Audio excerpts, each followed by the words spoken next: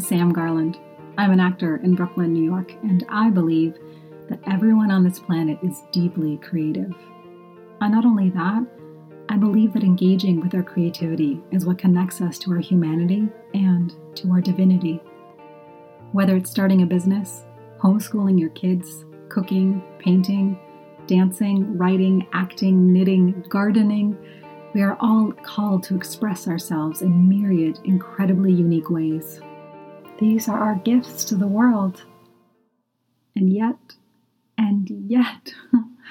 most every artist suffers terribly from self-doubt, from fear of public humiliation, from being too hard on themselves. That's certainly been my journey. I've done a lot of work on why my brain attacks when I'm being creative, and how I can let this thing that I'm called to do out into the world. I'm still figuring it out, and I invite you to join me. Well, hello, beautiful people. Here goes nothing or everything. I have been obsessing about starting a podcast for a very long time. But I have this dear friend, and we have this funny compulsion where every 6 months or so we decide we absolutely have to buy a new website and start an entire new URL with a new blog and a new business and a side hustle. So I've sort of been podcast. That's more of my fancy imaginings, but this has really been sticking with me. And I was really going through what I want to talk about and what would be the theme of this. And I went through a bunch of, if you don't know me, I'm obsessed with life coaching. It is my lifeblood. I love listening to coaching. I'm part of a life coaching program. Shout out to the Life Coach School in Brooke Castillo. It's the most transformational work ever. But even before her, I've always been reading books and learning and getting coached and done some of my coaching of my own. And I love it. I just think it's the key to life, the key to being in the world in a much more easeful way, and also just taking real ownership of where you are, who you want to be, and how you want to be in the world and how you want to relate to people. Anyway, obsessed with it, obviously. And so every time I've thought about a podcast, I've been well, I should definitely tell the top 3 tips to do this and the top 10 things to do that. I love giving advice. I've gotten better at asking before I give advice to make sure people actually want advice. But I always have 20 ideas on how to fix things or, try stuff or whatever. And it's fun for me. And what was interesting was that I really didn't want to do that with this. This is hard for me because in a lot of ways that's easier.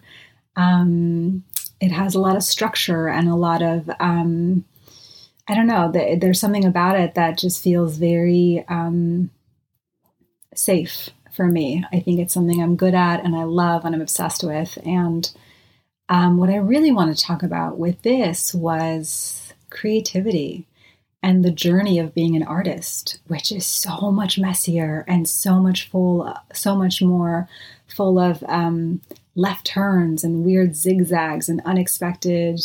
And it's the thing I find the hardest about being an artist. I keep being just tell me what my filmology will look like 20 years from now. Tell me what my career is going to be, and I'll just work backwards from that. I have such a hard time not knowing and such a hard time launching myself out into the world.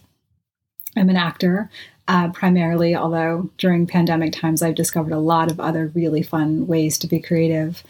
But the business of acting confounds the fuck out of me. And I find it really terrifying to feel so little in control of things and to feel so little in control of the journey, and how one thing builds to another and how it all works out. And there's so much heartbreak and there's so much unknown. And what I think about it, though, is I really think it's a microcosm of what life really is. We cling to these ideas that if you get a job that's, a 9-to-5 job, that it's safe, that you can do that for 30 years, and maybe less so now with this generation. It's definitely shifted so much, but there was always been that idea of you have a job, you can put money in the bank, there's these ideas we have about getting married and having kids, and like frameworks, right? And milestones that make us feel like we know where we're headed and we know what we're doing. And I'm not opposed to any of that, but there is this thing of if you lose that job, or you don't get married when you thought you would, or you get divorced, or you can't have kids, or any number of things, that curveballs that life throws you. And it can be so incredibly sucker punching to get hit like that, and to not realize that life was always going to be this weird mess of things. You know, we kind of put order to it because it's so comfortable and comforting to think that there is an order. And I think part of what's hard about being an artist is letting go of that idea that there is order, and sort of embracing on a more immediate, more maybe daily basis, that we don't control a ton of things. We like to think that we do, but we really don't. Which perhaps this pandemic has brought a lot of awareness to a lot of us. But I don't mean to talk about art as a dire thing. I actually, the other thing that I wanted to share was one of the reasons that the title of this podcast is Be Your Own Damn Muse. I was apparently feeling feisty when I titled it. Has a lot to do also with being an actor and feeling very conflicted over art because I have something to say, versus this idea of, which is very much something I do to myself, and I take responsibility for that, but I show up being like wanting to be a clean slate, wanting to be whatever the director, the producer, the casting director wants me to be, wanting to just tell me who you want me to be. Just tell me who you wanted me to be. And it's the antithesis of what any art is like. And they don't want that. They want me to show up and be like, oh, I read this role, had this great idea of like this character, I'll bet limps, or like a character, I bet had this thing happen to her when she was a kid, and that's really affecting her ability to like be nice to this person, right? Like to really read into the scene and pull from our own experiences and have something to say in this. And then what's hard is that sometimes what you have to say in that is not what they're looking for. And so how do you stay true to the ideas that you have and the things you have to bring to it when, as a lot of us know, like in this industry, there's a lot of rejection and a lot of what I find like the great void. So it's not even you never hear anything back. You like audition and submit things, and you just hear nothing, which I find really hard, because in that void, then I start telling myself, well, I must have done that wrong. And obviously I fucked that up, and ooh, that was a terrible idea. And the truth is they might have thought it was fantastic, but the rest of the cast is blonde and they need you to be blonde, or you're too short, or you're too tall, or too old. There's like a million reasons that things could not work out. And so part of it is like telling ourselves the story that the work was really good, and that I had something to say and I said the thing. And the only thing that I need to do is say it again the next time. And so I have this whole idea of like, how do you stay your own muse as you travel the world, as in travel your life, you know? And I really deeply think everybody is an artist. So this isn't a podcast for actors. It's really, I think, everyone in different ways, you know, writers or musicians or poets. And I don't know if Stacey Abrams, who's this phenomenal force in Georgia, she was credited as one of the main reasons that Georgia flipped blue this past election season. And she was an attorney for many years. I think she was a tax attorney, but I may be wrong. Brilliant mind. And one of my favorite things about her, other than her being a total badass about protecting voting rights in Georgia, is the fact that she wrote and published 7 romance novels under a pen name while she worked in a very, I think, fancy law firm. And it's just, there's something about of course a lawyer is writing romance novels, you know, she just embraces these parts of herself. And I was reading something else about this. I think he's on the Hill in DC. So he's a Congress person.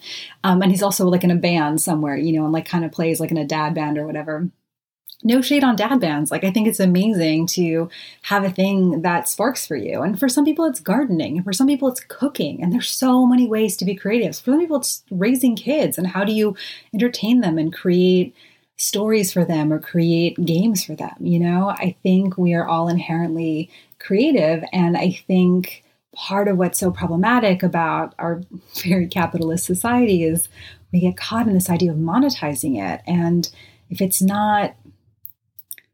not able to sell it, if you can't make money from it, then it must not have purpose and it must not have value. And that's also twisted me up for a really long time, where this thing that I love, which is being in my own head and making up stories about stuff and dropping into someone else's life and getting to live their life for a bit, and the energy of being on stage or on set in front of a camera and like harnessing all that energy and still keeping stillness and like directing energy. I think of a lot of times when you're performing, those things just thrill me. They thrill me the way I think people talk about jumping out of an airplane, which I think is a terrible idea. But then I think about stepping on stage and you get that same rush of adrenaline and you might throw up a little bit. And I'm like, oh yeah, that makes sense. Like that's my thing that I love to do.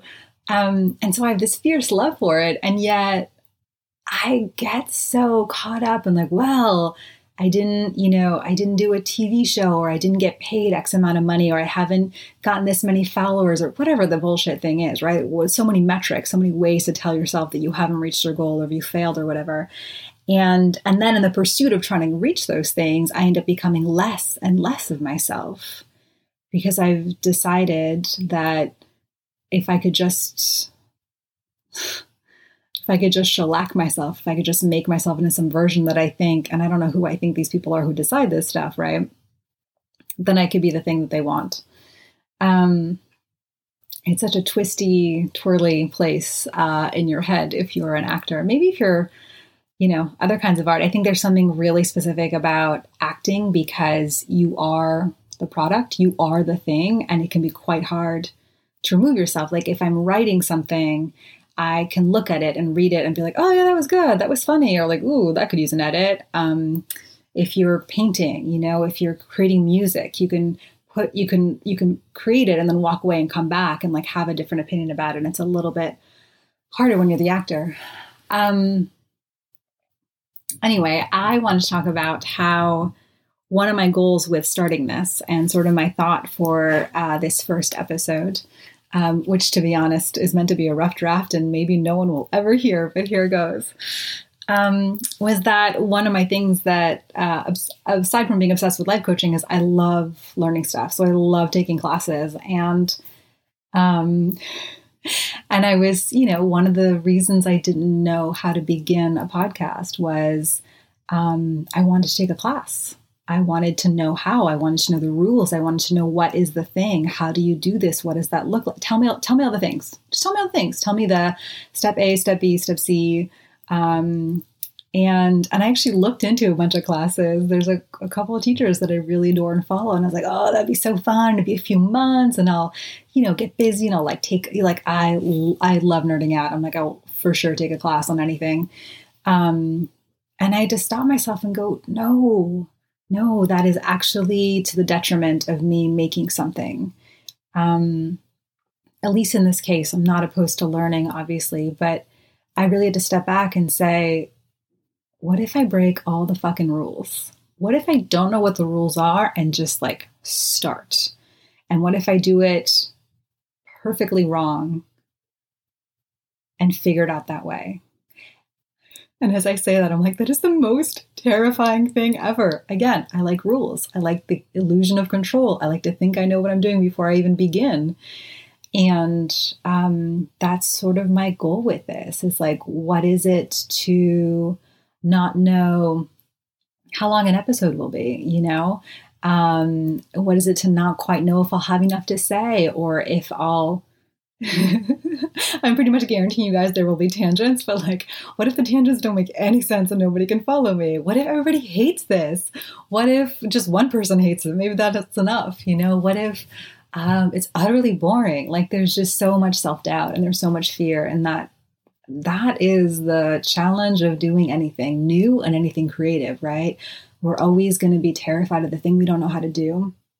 And we're going to talk ourselves into maybe not you guys, but I certainly do talk myself into a class and a thing and another thing and a studying. And I don't know yet. I got to study more. I got to research more. I got to read 10 more blog posts and 17 more audio classes, whatever. Like, I can study forever. And I think, to me, one of the places of uncomfortableness that I want to push myself is studying a little bit less and doing a little bit more, and doing badly and not knowing and letting that be okay, and showing up and doing it again.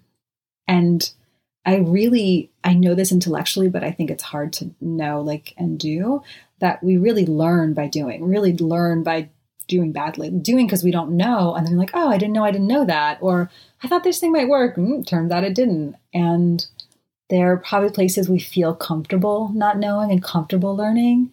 And there are places where that just feels like death. Like, it just feels so terrible that we think we might die from humiliation or embarrassment or, whatever the thing is. And I'm here to say that part of the journey of being alive in this world is trying things that terrify us.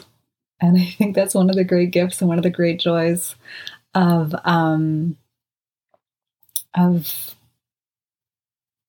being in this human experience.